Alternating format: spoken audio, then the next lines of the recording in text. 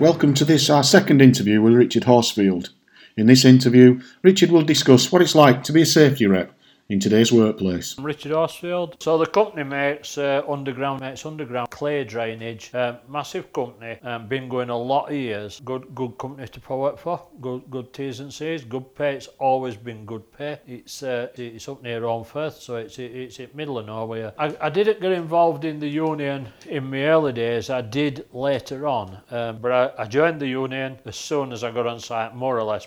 It were heavily unionised, massive membership, Transport General Workers Union, but didn't get involved in trade unions while late 90s again, actively. I can't not being a shop steward.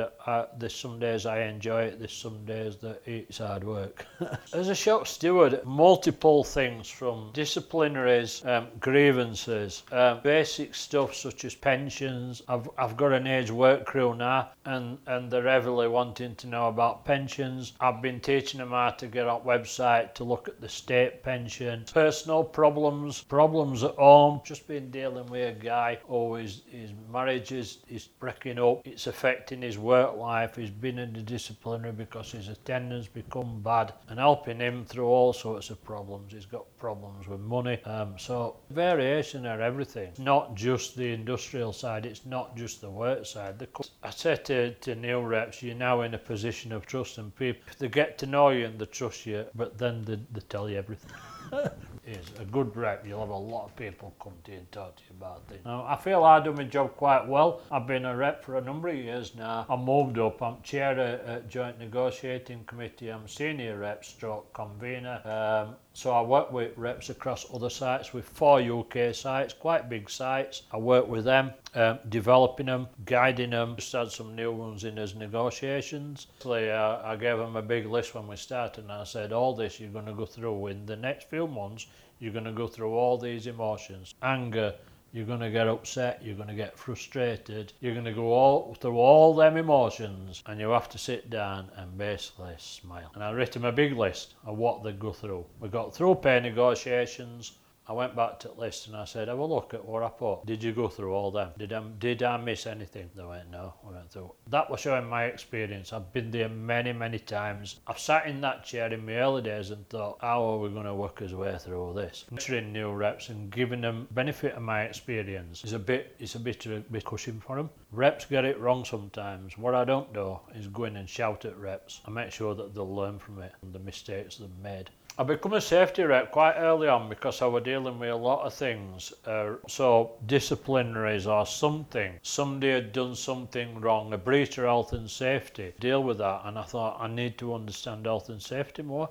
So I need to get involved in health and safety because basically I'm dealing with a lot around health and safety. For example, it's where I currently work. It's a massive process. It's a 24/7 process. We used to have seven lines, and we now run a maximum of 2 in one area. Massive, busy, heavy, dirty industry, but a process that needed to run 24/7. And if that process stopped, then things went wrong and had a knock-on effect with that process. So people were rightly or wrongly told to keep that process running. So they made mistakes, they breached things what they shouldn't have done just for the right reasons and keep the process running because it were embedded into them. Still is. Now, not as much. For example, they may lift something that they shouldn't be lifted. As opposed to using a crane, which takes a little bit longer, they'll lift it, pull it, push it, get rid of it, whatever way, shape or form, as opposed to lifting it off a crane because it takes that bit longer. So a lot of pressure on people to keep them lines running. So dealing with things like that, because I enjoy dealing with health and safety, and now qualified in health and safety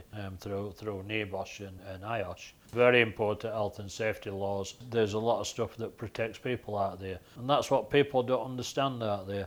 Some see what they see in certain newspapers about health and safety being a burden, and it's not. It protects them. Really important. To deal with any serious injuries at work? The guy who I can remember really well because I was close to the guy, an Indian guy who, as part of keeping the process going, put his hand through a guarded area and come out from the guarded area less his thumb.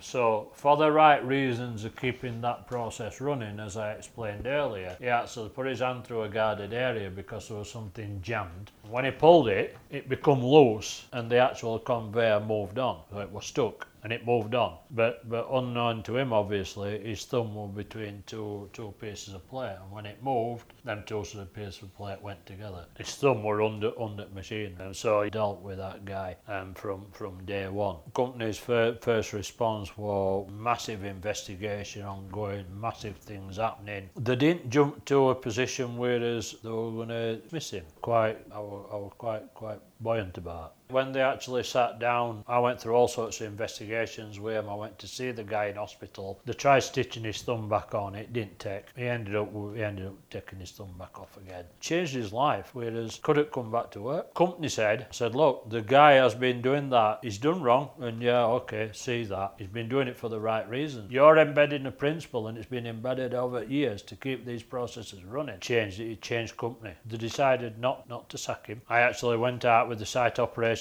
manager to his house with him, where he said, we're not going to sack you. We see that you've done wrong, and you know that you shouldn't have done that, but we see why you were doing it. And they were very good with him. Some redundancies come announced while he were off work. He actually took redundant. He wouldn't come back to site. I'm still in contact with the guy, lovely guy, but it changed the company, because the company said to me, is the people out there that are doing things for the right reasons that shouldn't be doing them? And I basically went, I'm going to be really honest with you, because you're expecting me to be honest. And I went, yeah. They said, we want to know what they are. Actually, we're doing an amnesty for people to come forward and say, actually, what are you doing that you shouldn't be doing? I run the amnesty anonymously. There were only me and you running an amnesty, and I made a list of all the things what they're doing for the right reasons that they shouldn't be doing. And the company were actually brilliant with it. They changed everything around all them things so as they didn't have to do it. Actually stood up and said, you're more important than safety and production and everything else. And it's the first time I've ever known them do it. It's a number of years ago. You're more important than the people. You need to stop that process, then stop that process. There'll be no come back to you, nothing whatsoever. So that guy losing his thumb changed a lot in our business, a hell of a lot. So it's a better company for it, but the guy lost his thumb, which is hard. It weren't unionised, I think he'd have been sacked. Join us for our final interview with Richard, where he explains what it's like to be a shop steward in today's workplace.